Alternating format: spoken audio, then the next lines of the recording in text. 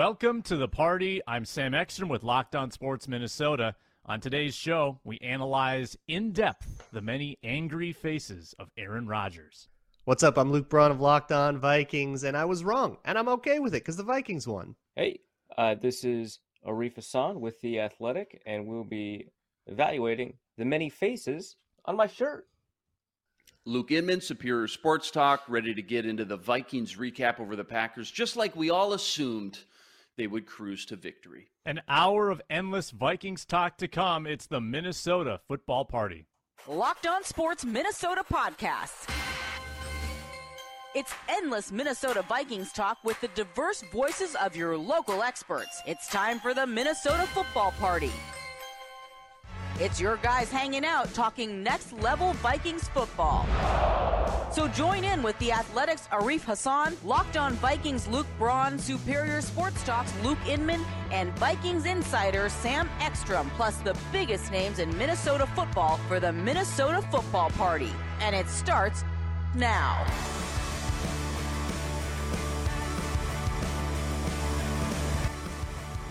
The Vikings are winners in Week 1. They take down the Green Bay Packers 23-7. We are going to rehash it in depth with Next Level Vikings talk for the next 60 minutes. I'm Sam Ekstrom, your host, at Sam Ekstrom on Twitter. Luke Inman of Superior Sports Talk, at Luke_Spinman. Dropping a Never Gonna Stop Us Now video on Twitter this morning. Luke Braun of Locked On Vikings postcast with yours truly, at Luke Braun NFL, and Arif Hassan of The Athletic, at Arif Hassan NFL. He was at the game yesterday, sitting about 3 seats down from me, and got to observe it from a bird's eye view. Guys, there's so much to get into in this game. Let's go around the horn, though, real quickly and just get out our initial takes on this massive Minnesota Vikings win. Biggest observation, Luke Inman, kick us off. What did you see yesterday? Well, we knew what we were going to get with JJ all over the field in that Cooper Cup role, and that was certainly the case. From ESPN Stats Info on Twitter, I know Kevin Sievert posted JJ's snap count Sunday, 42 snaps on the outside, 12 in the slot, 2 in the backfield, and 1 lined up at tight end. You just can't make it up. So the men in motion pre-snap, thing of beauty. The window dressing was incredible, almost putting the defense in a trance sometimes, not knowing who's going where, who's got who, really puts so much stress on that defensive communication, snap in and snap out. It was so vanilla all preseason, no starters during training camp. They didn't really unleash a lot from the playbook. I was just so impressed with how Kevin O'Connell handled that first game as a head coach. Yeah, it was a really clean debut. There were only a couple of procedural penalties that seemed like they were just had trouble getting like on and off the sideline, which is to be expected. First game for a new head coach. You're going to still have some kinks being worked out, less preseason than there used to be. But it was a much cleaner game than I expected. I thought we were going to see more of that. We saw a couple of coverage busts. I kind of thought we were going to see more of that. So the Vikings played a lot cleaner and are a lot further ahead than I thought they'd be, especially basically only using the 2 joint practices as a preseason. I was really impressed with that. Yeah, I mean, my primary takeaway was that I was correct about how they would use DJ Ham. Every other takeaway is kind of tertiary to that observation. But no, on top of that, I thought like how the defensive line played to me was extraordinary. They got a little bit of help, right, by, through the coverage and through the fact that the Packers were injured along the offensive line. But I just thought, generally speaking, having that front perform the way they did was an enormous sign of optimism for the season to come. Yeah, and leave a comment in the YouTube video below. What was your biggest takeaway from this game? I think mine is that when you can exit Week 1 having shown that you can beat a Super Bowl contender in that fashion, and not only that, but you can make that Super Bowl contender feel as uncertain and as vulnerable as the Vikings made the Packers feel, you're in a pretty good spot. And it's a 1 week at a time league. Things can change drastically after this. Now, the Packers will play the Bears. In all, likelihood, the Bears will come back to earth. The Packers will be favored in that game. Vikings have a really tough game next week, and the narrative could totally flip. but you exit week one having outplayed the Packers in all three phases, and Green Bay has many questions to answer. Aaron Rodgers does not have a safety net. That secondary is already ticked off about the way that they were deployed and about the game plan against Justin Jefferson. And now the Vikings get to sit with this tiebreaker in their back pocket for 16 weeks. You couldn't ask for a better outcome for the Minnesota Vikings, just in the grand scheme of things, in this division where it really is a two-team battle. When you are one of those two teams, you are here, you're on cloud nine after week one, and the Packers are sinking into their feelings today. Granted, they bounced back from a pretty bad week one loss last year, I should say, and they did all right with 13 wins. Once again, it's Locked On Sports Minnesota. Make sure to subscribe to the YouTube channel or the podcast. Get all of our shows, Minnesota Football Party. So digging in a little more to the nitty-gritty of this game. Justin Jefferson, 9 catches, 184 yards. The records are going down, fellas, at some point. I mean, Sammy White's record is held up for a long time, 210 yards, regular season single-game mark. That's going to go down someday. Anthony Carter's 227. That's going to go down someday. If they ever need to use Justin Jefferson, like against a bad secondary for full 4 quarters and not take their foot off the gas, it's going to happen. Justin Jefferson, Luke Braun, your thoughts on his magnificent performance and what enabled it to happen? I think you have to give a ton of credit to O'Connell just straight up out-coaching Joe Barry. And that's what the secondary is mad about in Green Bay. The way, and Justin Jefferson even said this in the locker room after the game, the way that they utilized motion and varied alignments was really hard for Green Bay to dictate the matchups the way that they wanted to. Compare that to like Zimmer would always allow the offense to dictate the matchups. They would play sides. Your corner is here. You put whoever, here's Cam Dansler. You put whoever you want on him. And the Packers played a more zone shell kind of defense, similar to what we have here now. And they didn't have Jair Alexander shadow Justin Jefferson. And that meant that if you line up Justin Jefferson somewhere and then motion him away to the other side of the formation, it was really hard for Green Bay not to end up accidentally having Quay Walker one-on-one with Justin Jefferson. They had Preston Smith on him once. That enabled him to really get open a lot. And then just his talent for finding holes in the zone on overs and searches, and then the chemistry that he has with Kirk Cousins, where Cousins knows where he's going and he knows where he's going, and they're on the exact same page about that, meant that Cousins could deliver some beautiful balls. The one over Darnell Savage I thought was really nice, really difficult catch, but it was good coverage. And even the wide open ones were good passes that could catch him in stride enough for him to go get more yards after the catch, and the touchdown in the one case. Everything was very easy for Justin Jefferson, be it because of his own skill or because the Vikings as a whole did a really good job of setting him up to just explode.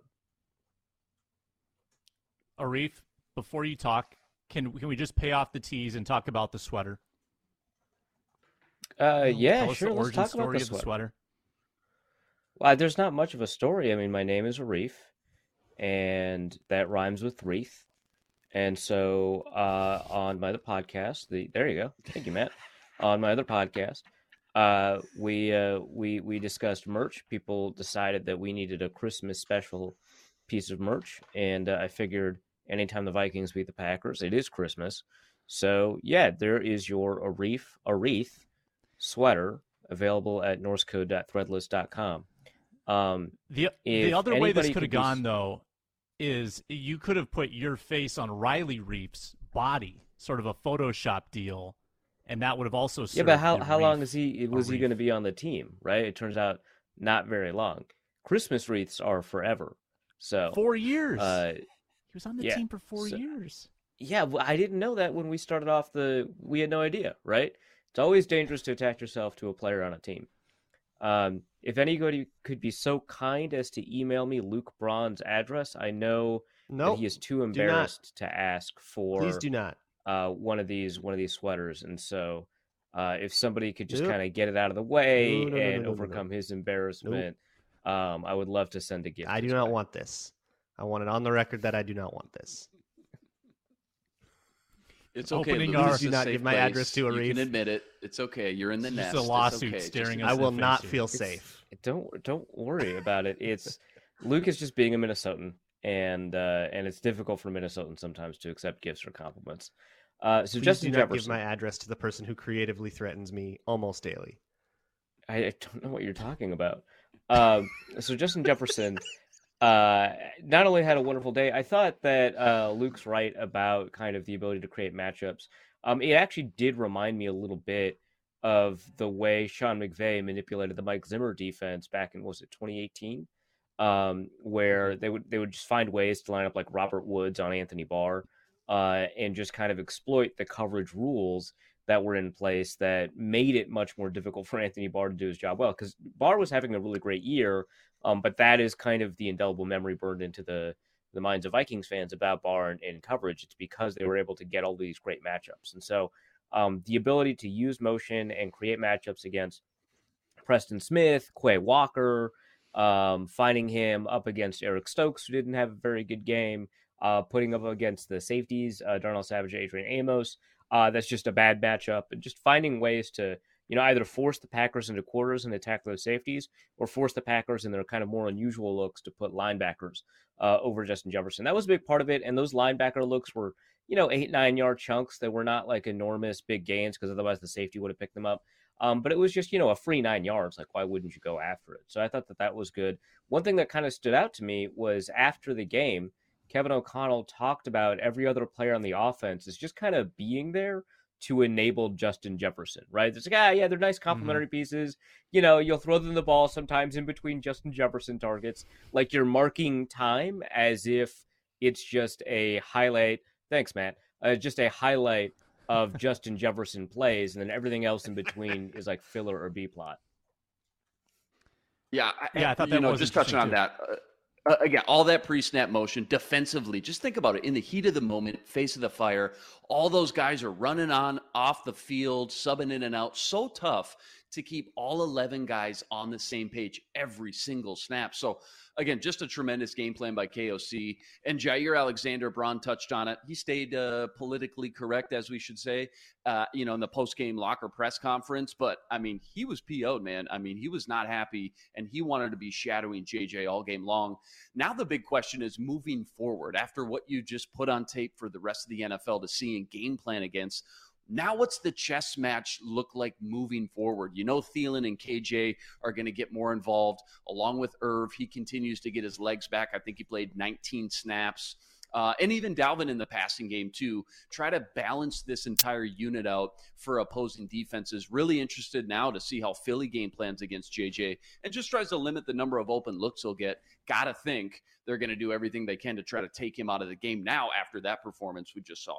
Want to remind people that betonline.net is your number one source for all pro and college football betting needs and sports info this season. It's not just pro and college football. It's MLB, MMA, boxing, golf, live betting, and esports resources there as well. I was just peeking at the early line for Vikings-Eagles on Monday. It is Eagles favored by 2 with an over-under of 52. Expecting a shootout. That's going to be fun if that actually comes to fruition. So head to the website today or use your mobile device to learn more about the trends in action. Bet online, where the game starts. So you exit the game feeling pretty darn good about Jefferson and feeling pretty darn good about Kirk Cousins as well with what he was able to produce. And I think the question that I'm asking myself is, did Kirk actually shatter any narratives in this game? Like, is this Kirk any different than past Kirks? And I think the answer is still no. And that's okay. It was a really efficient performance. He made the throws he needed to make. But then I looked at Next Gen this morning. Kirk Cousins, third lowest air yards of the week, or intended air yards, I should say. Fourth lowest air yards to the sticks. Sixth lowest aggressiveness percentage. And when he did go downfield, he went downfield generally because Justin Jefferson was wide open with like 10 yards of separation. The only quote-unquote risky throw I can recall was the fourth quarter throw, kind of a YOLO ball where Justin Jefferson went up high and got it for 21 yards. I'm not sure Kirk was any different in this game, but I think the play calling was different, and it was better, and it was more creative. And that's probably the path for this team, that Kevin O'Connell is the difference. And they've said they don't expect major strides from Kirk. Kirk has said, I don't expect anything different from myself. So I think we saw that manifested. We saw that the difference between maybe a pretty disappointing offensive performance and a nice workmanlike 23 points on the board and a comfortable win, Kevin O'Connell was a difference maker in that game. Would you agree with that, Arif? Yeah, I think so. I think with entirely everything you said, I recall a number of times where Adam Thielen was deep downfield, he was wide open, and there was no target. In fact, Kirk seemed to be reading high to low, like Wes Phillips had described the offense, which most offenses are high to low, but it's kind of interesting that Wes described that as a bit of a change for Kirk. And we saw, Thielen's wide open on a corner route. Now, sometimes, a receiver 20, 30 yards downfield can look open. By the time the ball arrives, it'll be a contested catch. But, Kirk has made those throws before. In fact, the corner route isn't his best throw. And so I was really surprised that, he didn't take some of those open shots downfield. And so it does seem like we've got a fairly similar Kirk Cousins that he'd much rather take, an easier check down. I remember seeing the average depth of target after the game was over, and seeing, like what you said, Sam, that it was just not all that much deep downfield stuff, that was very kind of shallow. And a lot of that doesn't have to do with design, right? Because, there's a couple of screens here. There's a couple of, short overall routes here. But, that was a decision that Kirk made. It's all he needed to do in this game. But there's nothing that we've seen that tells us that he's going to change. Now, mind you, he wasn't tested in some of the ways that we want to see him tested. He didn't have to perform in, a fourth quarter 2-minute drill or anything like that. And so, that's a blessing, right? Because, having fewer of those because you're winning is always going to be good. But at some point during the season, that's going to come up. And we're going to want to see, Cousins execute in a 2-minute drill when, the chips are down, they're down by like 6 points, they need a touchdown to win. So, I don't think we saw a different Kirk, but I think that we saw ways to enable players like Justin Jefferson get wide open. Dalvin Cook's always had trouble against the Packers, so I'm not going to read too much into Cook's performance here. But, wait, he has? He has? Well, I mean, the past 3 or 4 games, he's had 60 yards? He scored. This game was his highest in 4 games. Scored 4 touchdowns against them in 2020 to beat them. He had 100 and 80 yards in 2019, but maybe recency, it's been a struggle. Yeah, it's probably just a recency thing. In 2021, he had 64 yards. Yeah, okay, fair enough. I feel like I kind of boxed you in there on something, and you're Arif Hassan, so usually I don't have that you to stand on, but yeah, I got you, man. Nailed you. But yeah, I'm not going to read too much into his performance. 90 yards, something similar to 4 yards carry, wasn't that big deal. I'm excited to see what Cook will do against different fronts going forward. I feel like Cousins is always so streaky. Mm-hmm. Go ahead. That's part of it too. If this is truly a better Cousins game, and I think what you guys said, there might be some hidden stuff that isn't as good as it looked on the surface from the TV side. But even if it is, the whole deal with Kirk Cousins is that can he do it 17 times in a season and keep that up? And so for the original question, is this a new Kirk Cousins? I don't know. Ask me when he's done this 5-6 weeks in a row. And if the offense remains that explosive, then yeah, but part of the issue is that consistency. Yeah, not much to add there with Kirk. I think you all kind of hit the nail on the head. It's he kind of lulls you to sleep, I guess, with a clean pocket. He's just so accurate. But as far as changing any of the narratives, I mean, Sam, you ripped out those were pretty weak next-gen stats. He, aggressive to conservative scale. The needle always starts to lean a little bit more towards conservatives. And I think Luke's right. You got to see consistently. Arif's right. You got to see the 2-minute drive at the end of the game with the bright lights. Monday night will be a great litmus test against that Eagles defense. But KOC ultimately, I think, was the X factor Sunday. He looked prepared for the big stage. The moment wasn't too big. I think he got the game ball from Kirk Cousins in the locker room. I know he was just the 5th coach in Vikings history to win his debut. And I think going in, we all kind of had our own set expectations what to expect from him as a whole in 2022, but I don't think any of us knew exactly what we were going to get in his very first game, especially against the Packers. So many different variables at play, tough opponent to manage against. All offseason, again, we didn't really get to peek into the playbook too much. So I think it was just really hard for all of us to predict what we were going to get from him Sunday. We know there's no easy games in the NFL. KOC I thought he looked prepared and even-keeled. Comes out, opens the 2022 season with 2 passes to the tight end, Johnny Munt, just like we all predicted and assumed, right? Ben Ellefson was even in the action. CJ Ham, first down on the fullback screen. Just all in all, just as a whole, really impressed with how just diverse and balanced this offense was. 126 rushing yards, I think 7 first downs on the ground. Even with JJ stealing the show, the offense I just thought was very well balanced from KOC. Guest of honor, Dane Mizutani, joins us in about 5 minutes. And maybe we'll talk about the defense more so with Dane. I have one more offensive talker that I think is a little curious. The Irv Smith Jr. role. I think we expected Irv to play more. He played 19 snaps. Johnny Munt was your tight end 1. And I think there's every reason to believe that the Vikings held Irv Smith back for, I don't know, conditioning or maybe not getting enough reps. And if Kevin O'Connell had gone with that post-game and said, yep, we're just easing him in, nobody bats an eye. But I believe it was Will Raggett asked, why did Irv play as little as he did? Was it because he was being held back? And KOC basically said no. He said, no, we just had a lot of 21 and 11 personnel sets, which implies that Irv Smith is not tight end 1, which is bizarre to me, and that Johnny Munt is your tight end 1. And I don't think that's true. And maybe KOC just got a little flustered answering the question or just didn't think about his words very carefully or what was being asked. But I thought that was a weird response to a fairly cut and dried answer. Is there any concern level about Irv Smith, not only not playing very much, but not really doing much with the snaps he did play? Luke Braun. There's probably a little concern if it keeps up. But I do want to see what happens when he gets a little bit more up to speed. Didn't have a whole camp. He hasn't been up at, game speed since 2020, really. He's only been doing off-season programs, and it's been limited at that. So, that's a reasonable excuse. But, yeah, when I heard that, my ears perked up. Although, I don't know. You really think someone would go up on the podium and say lies? I'll actions speak louder than words, Yeah. So we'll see what happens. He also when he's said not to read into snap more counts. Up to speed. Yeah. He basically opened the presser with that. Yeah. Yeah.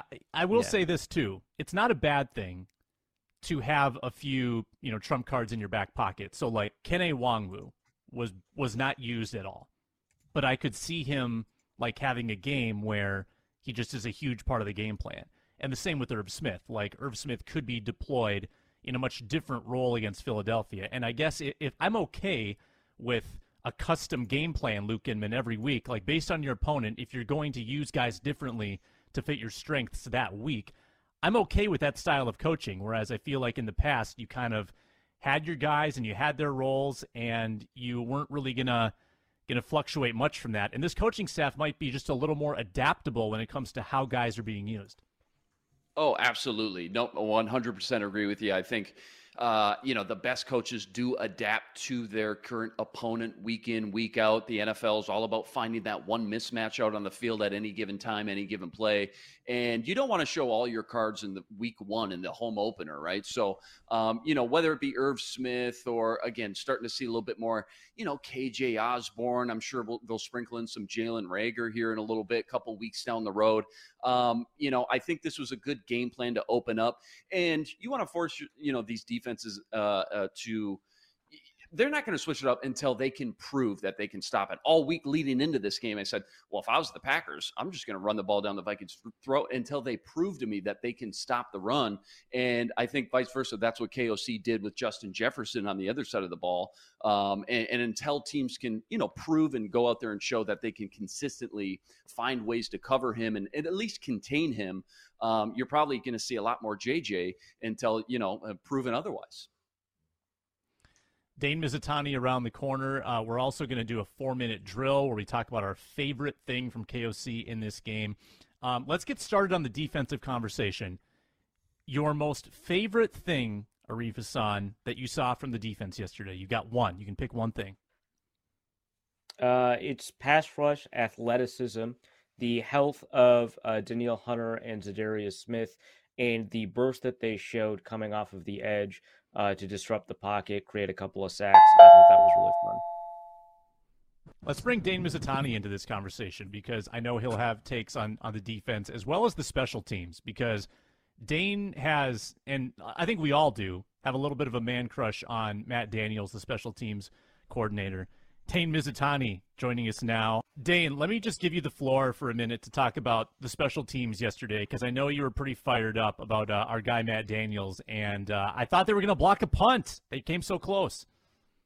They came close like 2 or 3 times. And, I mean, with the intensity that Matt Daniels shows on a weekly basis, I think it's only a matter of time before they get a hold of one. But as a whole, the unit was really good. I thought Ryan Wright had a really good first kind of cameo as the starting punter. And obviously we've talked a lot about Greg Joseph throughout training camp. His 56-yarder, ties a record, which my colleague Chris Thomason was very, very keen to recognize over and over again. But he's going to have a good year. I think you can tell. That unit as a whole looked pretty sharp yesterday. I was just going to get Dane's number one takeaway from the defense yesterday, kind of the favorite thing that stood out to you. I think I heard before I logged on Arif talk about the edge rushers, and it's got to be that. Like, I think 2 solid edge rushers can really put a Band-Aid on a lot of weaknesses for any defense, and you saw that. I don't know how much we learned about the run defense yesterday. I don't know how much we learned about the secondary yesterday, but I think we learned that the edge rushers are going to be good this year, assuming they stay healthy. And even if you just have those 2 guys with a couple of guys rotating in, I think that might be enough to take this defense from, frankly, really, really bad to, maybe above average. Hey, Dane, all offseason heading in, the talk of the town was KOC's offensive explosion. And on the other side of that coin, it was when you looked at all 22 starters, you knew the weakest point was the center position and how vital and pivotal that is for Kirk Cousins just to have that clean pocket to step up into. What did you think about the performance of the offensive line as a whole, and then specifically Bradbury and rookie Ed Ingram, who made his first debut start? Yeah, I thought it was touch and go a little bit at times early. I thought we saw Ed Ingram really struggle with Kenny Clark early in the game, and that's to be expected. It's Kenny Clark, one of the best in the league, going against a kid, frankly, playing in his first game against real NFL players, having just basically played against second and third stringers throughout the preseason. So I think early on, it maybe conjured up memories of the past seasons where is this interior line just going to blow everything up? Is the offense not going to be able to function because Kirk has no time? I think as the game progressed, you saw the pockets open up. I think Kirk did a good job navigating the pocket. I think everyone has kind of talked about the 64-yard pass and how he bought that extra second by stepping up. And it seems like such a simple thing for an NFL quarterback to do, but he hadn't done it a lot throughout his tenure with the Vikings. Kirk Cousins, I'm talking about. I think the pocket itself was pretty clean, and I think as a whole, that is a testament to guys like Garrett Bradbury, Ed Ingram, Ezra Cleveland at the left guard spot, stepping up and playing well. We'll see how this kind of transpires over the course of a full season, but I think early returns are better than last year, which is a great improvement. Dane, what's the most irresponsible thing you're willing to extrapolate from this game? Jefferson's going to go for 3,000 yards. Screw 2,000. He's going. Yes. No, but all jokes aside, I mean, he's got. I think it's maybe a little irresponsible to extrapolate that he's going to go for 2,000 to become the first receiver to do it in NFL history. I'm close to going there. I think if he's doing it, it's him. If there's an offense that's designed to make a playmaker like him get to that big number, I think it's this offense with KOC running the show. Tremendous game yesterday. I don't think we can talk enough about Justin Jefferson. It's going to be like the home run race in '98 between McGuire and Sosa. Like, it's going to be like Kupp and Jefferson going back and forth trying to get to 2,000 to see who gets there first. Can we learn anything from this first game? I mean, we know the Packers have come out weak in week 1 for 3 consecutive years. It's kind of difficult to pin anything on this Packers team. What is it about the Vikings that we can confidently say about their level of quality after 1 week, knowing that the NFL always lives in small sample sizes?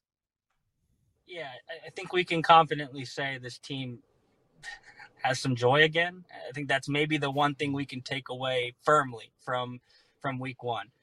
I don't think Justin Jefferson's necessarily going to go nuclear every week. I don't think Kirk Cousins is going to look so comfortable in the pocket every single week. I'm not sure Zadarius Smith and Daniil Hunter are going to wreak havoc on the opposing quarterback every single week. But I know by the 2021 season, the team frankly looked like they hated being there. I think there was just watching the team was joyless. And I think right now we can take away and firmly say, like, they're going to be fun. Like, they're going to be fun to tune into.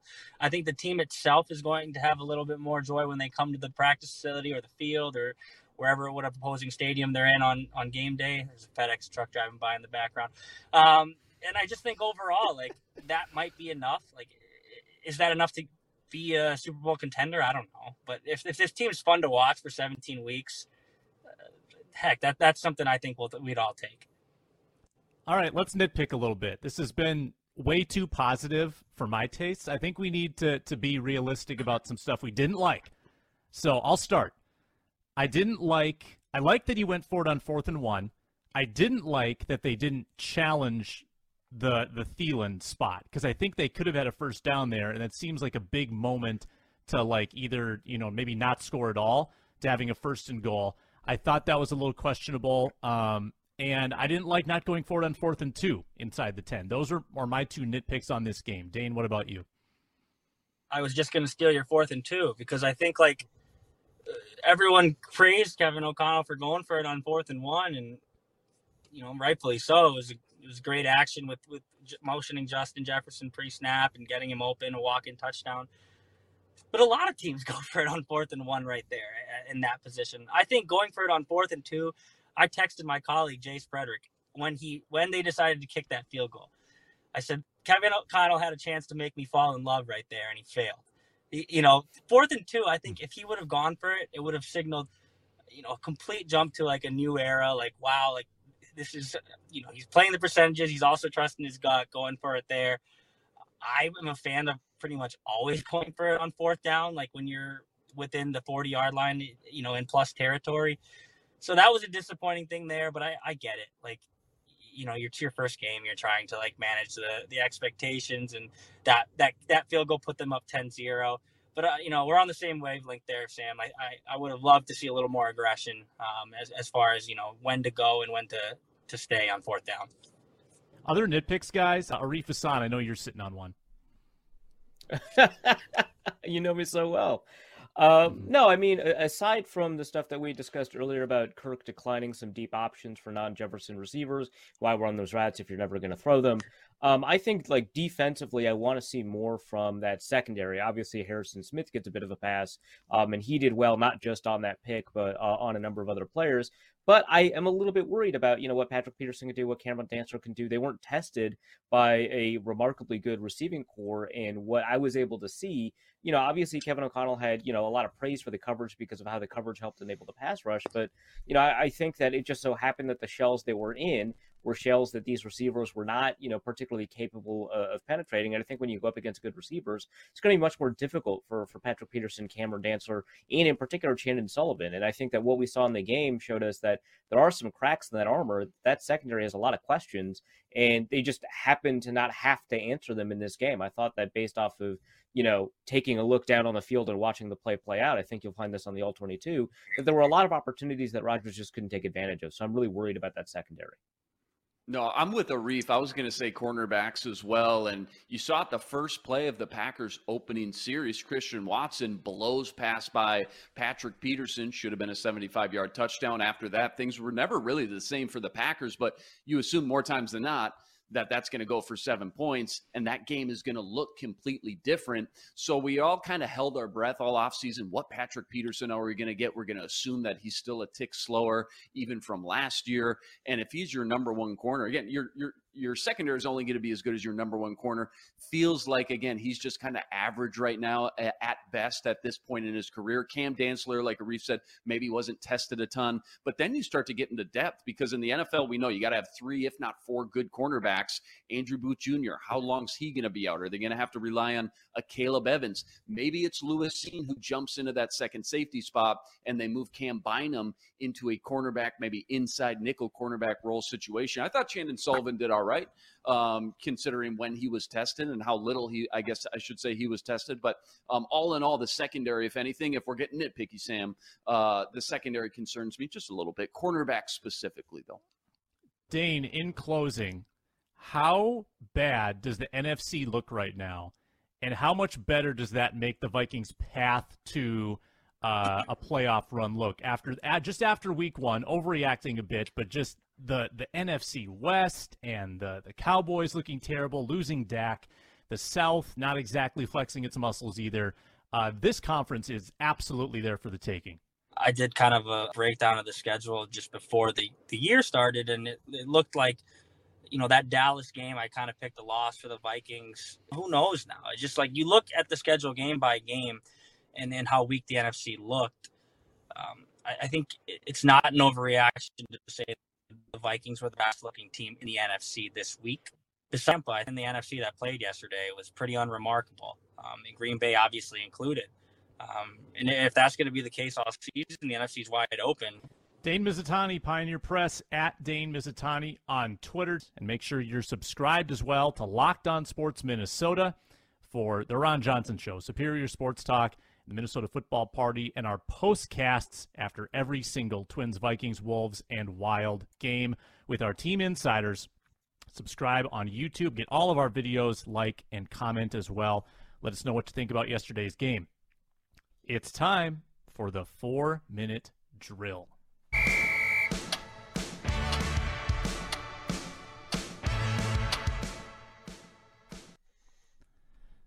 I'm asking you guys for a lot of bests, superlatives. What was the best thing that happened yesterday? And in this case, in the 4-minute drill, I want you to tell me the best thing you saw from Kevin O'Connell. You get 1 minute to plead your case. We'll go around the horn for a total of 4 minutes, and we'll start with Luke Inman. Yeah, just kind of reiterating what I already touched on before. The pre-snap motion, the window dressing, I thought was phenomenal. But you got to consider, too, again, just the big stage, his first game ever as an NFL head coach. A lot of pressure, a lot of different variables going on, opening the season against the border rival Packers. I just thought, he looked prepared. The moment wasn't too big. Again, I mentioned Kirk got him the game ball in the locker room. 5th coach in Vikings history to win their opener in franchise history. And, again, we just didn't know what we were going to get. I think we kind of all had an idea heading into 2022. But week 1, we kind of all put our hands up in the air and shrugged and said, well, I would assume it'd be this, a lot of 11 personnel, get JJ the ball, try to have it was a good, balanced, well-rounded attack on offense. Dalvin didn't bust out and break that long one, but I thought Madison was a good change of pace. They had 7 first downs on the ground. Madison looked really good as far as just the change of pace, the style of running from Dalvin. Again, he got some tight ends involved as well. And that's a minute. Yeah. What I really liked, I think, was the flexibility, kind of touching actually on Luke's point about, not necessarily always coming out in 11 personnel, not looking like the 2021 Rams offense from a personnel standpoint, a play design standpoint, formation standpoint, willing to put in, a fullback, right? Willing to play in 21 personnel, willing to play in 11 personnel, willing to play in 12 personnel, willing to adapt that offense, not just to what the Vikings were doing, but to what the Packers had available to them. I think taking advantage of the fact that you've got, a deep roster in certain elements of your team that'll allow you to play matchups against other teams, knowing that another team might not be good to put out an extra linebacker or an extra defensive lineman and taking advantage of that, knowing that a team might not be good to put out a nickel corner and trying to take advantage of that. So to me, I think it was the flexibility he demonstrated by not just going 11 personnel every single snap, even though I personally would have loved to see more wide receivers on the field. And you left 3 seconds for me. It was 67%, I think, 11 personnel percentage. A little bit below Rams level last year. Luke Braun. Yeah, kind of building off of Arif's. I think one of the best things he did in this game was not show every card. beating up a good team like the Packers usually should take everything you kind of have, but they really just did the Justin Jefferson game plan, and that's a great game plan, and that can probably work in other games, but there are going to be games where maybe you don't think it's the best one, and you have to come out with something else, and whatever team that is, they don't get to see what Kevin O'Connell's plan for them is. They could use more 12 personnel. They could do a more physical game plan with more straight up and down running. There's a lot of other ways that the Vikings could approach a game. They have the talent to do it, and they didn't have to show it against the Packers because Jefferson could just sort of beat them by himself with everybody else playing a supporting role, like we said. And that means that as the season wears on, you're not going to be, out of ammo right away. You have some other cards to play. Yeah, well stated there, Luke. I think my favorite thing was the opening script. I love how it set the tone. I loved the run-pass balance. 8 passes, 2 runs. You passed to set up the run, fellas, and the Vikings passed early yesterday, and I felt like it legitimately opened things up for Dalvin Cook later in the game. I like that they went to the most unassuming offensive weapon on that roster in Johnny Munt for 2 catches on that drive. They used some play action. They used some motion, including what I saw someone deem the gold rush concept on the 4th and 1 touchdown, where they had Thielen motion to the near side, and then he attracted some attention over there. They brought Jefferson behind him in motion at the snap. He makes the easy catch for the touchdown. I just thought it was a masterful display of play calling and poise and decision making. I love the opening script, 10 plays, touchdown, setting the tone for the season. Kevin O'Connell off and running. Plenty to like about what KOC did. And then Adam Thielen saying after the game, he's never been in an offense that was constantly attacking and attacking and attacking. Subtweet Clint Kubiak. Getting more and more into the weeds of this game, let's rank the 3 most impactful plays yesterday, the turning points, if you will. And I think you go in a lot of different directions, and not the least of which the drop touchdown by Christian Watson. Luke talked about it yesterday. I mean, think of the butterfly effect. If that play gets completed, does it change not only the game flow, but does it change Aaron Rodgers' confidence to go back to those wide receivers? Because it seemed like, just out of principle, Rodgers was boycotting his wide receivers for like 2 drives after that. He would only throw to tight ends and running backs in the flat.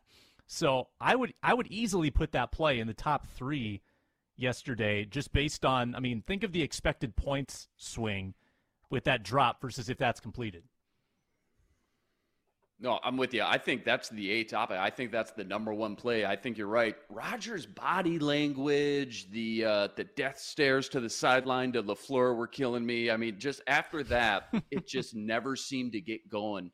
And I think that really would have changed the game by far the most. What do we got up here? Aaron Rodgers giving Justin Jefferson his flowers. Yeah, best player in the game today. Rodgers came out and said afterwards. That's number 1. Jealousy. I think the goal line stand was number 2. And then number 3, you could go a bevy of different way. You go the Harrison Smith interception, Justin Jefferson long touchdown would probably both be up there for, 3A, 3B, something like that. But without a doubt, I think Christian Watson pulls that down first play of the Packers opening series. The rest of the game flow from there on out is completely different. I think it's hard to beat that Christian Watson one just because there was it was the first play of the game, right? There was so much left of the game to happen that, how that would have changed things, I think would have changed the tenor of the game, whether or not there would be a pallor over the building, right? It would have an impact on how the home field crowd would have responded, which if you're a crowd noise guy, I think that sounds like pretty important. But the 4th and goal, I think is up there both on the Vikings side offensively and the Vikings side defensively in terms of their ability to, prevent that touchdown. But to me, I'm going to pick probably the most fun one instead of probably the most important one in terms of the impact it has on the rest of the game. It's that 36-yard touchdown for Jefferson, right? Just like how casual it was for him to get those final 6 yards, right? To to just dance it in after he could have just gone out. Like, I mean, Kirk did say right after the game, like, yeah, a lot of players, would go out at the 3 or the 1, not because, they're lazy or anything like that, but because, you've basically set up what you need to set up. And it's really hard to get the body control you need to do what it looks so casual to him to get that touchdown. And I know, given the angles that he was working with, given how close that sideline was, just players don't do that. That is like video game NCAA like BS, right? That like really ticks you off. It was incredible the way that he had gotten those final 6 yards or whatever to get that touchdown. It looked like it was nothing to him, but it required extraordinary amounts of body control. It required extraordinary amounts of athleticism, and it was just really just fun to see. It was my favorite play of the game. Yeah, Sam Darnold seeing ghosts out there. He turned around and he was expecting, 1, 2, maybe even more defenders there. And he's like, well, he'll probably never see that again. But yeah, that was outstanding. Glad you called that one out.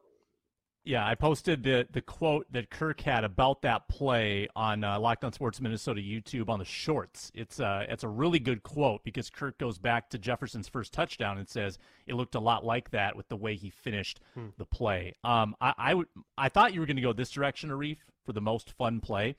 It's when Ryan Wright took a guy's soul and straight up karate kidded him and drew a penalty on the play. How good was that? That's true. That was funny. That was, I mean, when you've got that much size to work with, why not? Drop kicked a guy. It's only punters can get away with it, and it's beautiful. You better find a safe house, Ryan, right? I mean, that is a foot that can kick the ball 60 yards, and he just, like, kicked a guy's, like, yeah. Anyway. Got a flag Luke on Braun. him.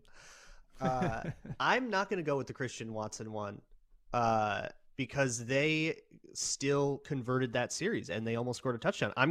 For me, the number one is the goal line stand, because I do think that game feels a lot different if that Christian Watson drop happens, and then they go back to the sideline and they go, it's okay, we scored a touchdown anyways. But they didn't. That feels like the most meaningful thing to me. And then number two is the 36-yard Jefferson touchdown. Just felt like a total punch to the gut and just cemented, like, no, there's one team here that is ready to play and there's one team here that isn't. And then for the third one, I'm going to bring up a new play. If you remember a sequence, there was a coverage bust on 2nd and 19. I believe there was a big sack, and it was 2nd and 19. Miscommunication between Patrick Peterson and Shannon Sullivan. A big completion, I believe, to Romeo Doubs for a first down, immediately getting them out of that hole. Yeah, and it felt like, oh no, here it comes. The Aaron Rodgers comeback. We know he can do this. And then 4-yard completion, run for no gain. And then I'm going to go with the 3rd and 6 sack. I think it was the DJ Wanham sack, the cleanup sack, but that had just about everybody get involved with it in some way. Danielle Hunter got the initial pressure. Dalvin Tomlinson and Zadarius Smith both choked off escape lanes, and then the escape actually came, but DJ Wanham was playing fast enough to chase down Aaron Rodgers at this age. That felt like the moment, okay, now they're punting. This could have been the collapse, and they pulled it back. That was huge to me. Yeah, that's a good one. The play before the goal line stand, you got A.J. Dillon kind of wrapped up, but you see the momentum, such a big dude falling forward. Harrison Smith comes from the other side of the field, the hustle to get there, and then the physicality to just stop him in his tracks right there. I mean, that's a touchdown-saving tackle right there. But, yeah, a lot of fun to see. Yeah, I guess you're right. After we call them all out, there was quite a few plays here to go through. That A.J. Dillon one, Zadarius Smith had figured out it was going to be a screen and still couldn't do anything about it. Like, he clearly determined it was a screen, had already turned his body before the ball was thrown, tried to get to Dillon, couldn't get there in time. So to have Harrison Smith kind of follow up on that and stop Dillon in his tracks was huge. I know Jordan Hicks had a pretty big game, at least statistically, and he had the huge sack on Rodgers. But watching him try to change directions on that pass was painful, because he should have had him pinned against the sideline about the 5. And then, Dillon cuts it back, gets to the goal line, and Smith contorting his body on that tackle, Harrison Smith, I should say, just like bending Dillon into like a bendy straw. It like made me cringe at like the way that he got twisted there. Turned out to be huge. Turned out to be enormous with the goal line stand after that. Hicks led the team in tackles, but was pretty unfortunate, I think, in coverage. I thought he was really good against the run. He had something like 5 stops in the run game or something crazy like that. But he was out of sorts. Stuff was, yeah, in coverage. Yep. Hot and then take. the goal line stand. Who was it? Was it Zadarius who crashed down? But Phillips, who split that double team in the middle, kind of set the whole thing up. That was impressive as well. Well, it sounded like that was supposed to be a read option and that Rodgers was supposed to pull. Right. No. Yeah. And no, Rodgers said after the game. He would have walked in. Play call was a run. Rodgers said it was the right move. Rodgers said that I should have pulled, but it would have been me freelancing. So it wasn't a read option. I see. Okay. No. So it wasn't an option, but he just knew Zadarius crashed down so hard that he should have pulled that. Got it. Yep. Rodgers was pretty honest about the game about a lot of stuff, but including that play call is pretty interesting to see his acknowledgement of that. You want to hear my hot take one topic ago, talking about Jordan Hicks? Obviously, for sure. Brian Asamoah replaces him before the end of the season. I was going to say that too. I could see it. Wow. I There was still a big don't think problem. Asamoah was a good pick, but Hicks was an issue. There was a big problem with him not being able to get to the flat fast enough. They just would get a play action fake. You take your 2 steps to the run fit, and then you got to get out to the flat, and Aaron Jones is just faster than you. And a lot of teams have a back that can do that, and a lot of teams just saw that and are going to attack the same way. I think the Vikings are going to have a problem in the flats this year. And I think maybe defensively, that's just something that they take in exchange for having better coverage versus deep and explosive plays and stuff. Maybe they're just okay with that. But whenever Asamoah is ready to know where he's supposed to run and have a little bit more consistency and gap integrity and all that stuff, I think he replaces Jordan Hicks. I was going to say before the end of the contract, so maybe not like next year. But honestly, if he's playing by December, my jaw wouldn't hit the floor. Yeah, no, it's tough to argue with that. I think when he was brought in and drafted, we all thought, okay, can Donatel kind of find a little wrinkle or sub package for him on nickel downs, passing downs? Just makes even more sense now seeing Hicks struggle in those passing situations. And then more so excel, his one strength that he still has maybe is tackling. So you see over the next few weeks or middle of the season, later in the season, the transition being Hicks on first, maybe second down, and Asamoah a lot in those obvious passing situations. But yeah, that wouldn't shock me either. That's a good call. Yeah, I don't know if they trade Hicks like Gerald Hodges style when Eric Kendricks came up, but I could definitely see Asamoah getting more and more time. Let's quickly visit our bets. Remember the contest we started last Thursday. We get a $1,000 mythical bankroll. Max bet $100 in week 1. We each made a pick against the spread and an over-under, and it did not go great. Arif, you got the first pick, and therefore you got the win on the Ravens. We all wanted that Ravens game. You got it, and you got the win. You lost on Eagles-Lions under, and boy, did you ever lose. You should lose extra money for how far off. Yeah, you lost. I wouldn't say that. I just take all his money. Luke Braun, 0-2. And time to give you some grief. You bet on the Packers. Full 100. Yep. Get my ass. Yep. Reverse jinx, though. You got us the Vikings W. So, I mean, emotional that's hedge. the move. Was huge. That was huge. Yep. It was an emotional hedge. Not checkers. It's not the first time I've reverse jinxed the Vikings into something good. I love it. Sure. Sure. Inman, you almost went 2-0 if the Jags had hung on there. But Carson Wentz is just undeniable down the stretch. Wentz hit Dotson right at the end, like $1.30 left. Jags were struggling the first half, and then they came back. And but yeah, Wentz too much for the Jaguars. Yeah, that one hurt. And Baker battled to get me a push until Cade York from 58 yards crushed my heart. So I lost on the Panthers, and I've still got the Broncos Seahawks under tonight to try to go 1-1. So nobody excelling. Luke Braun is in the cellar, and I'm trying to tie up Arif and Luke with a win tonight. So that's where that's at. We'll have new bets on Thursday and an update on the bankroll. Let's end the show as we typically do with party fouls, and we start arbitrarily with Luke Braun.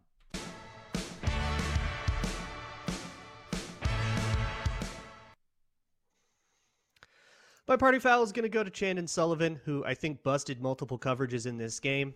And I am pretty sure that I'm right about that because I tweeted about it and I know he saw it and he did not quote tweet me to tell me that I am wrong.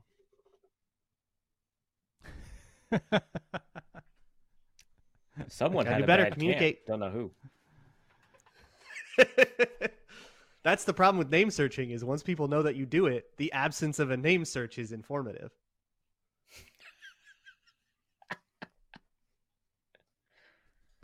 Party foul. I'm going to go with Luke? the half the NFL not being able to close out games. There was about 5 noon games that came down to the wire, including Houston and Indy. Neither of them could finish out that game. They ended in a tie to start their season. Evan McPherson had 2 chances to win and beat the Steelers at home. Steelers end up winning that one.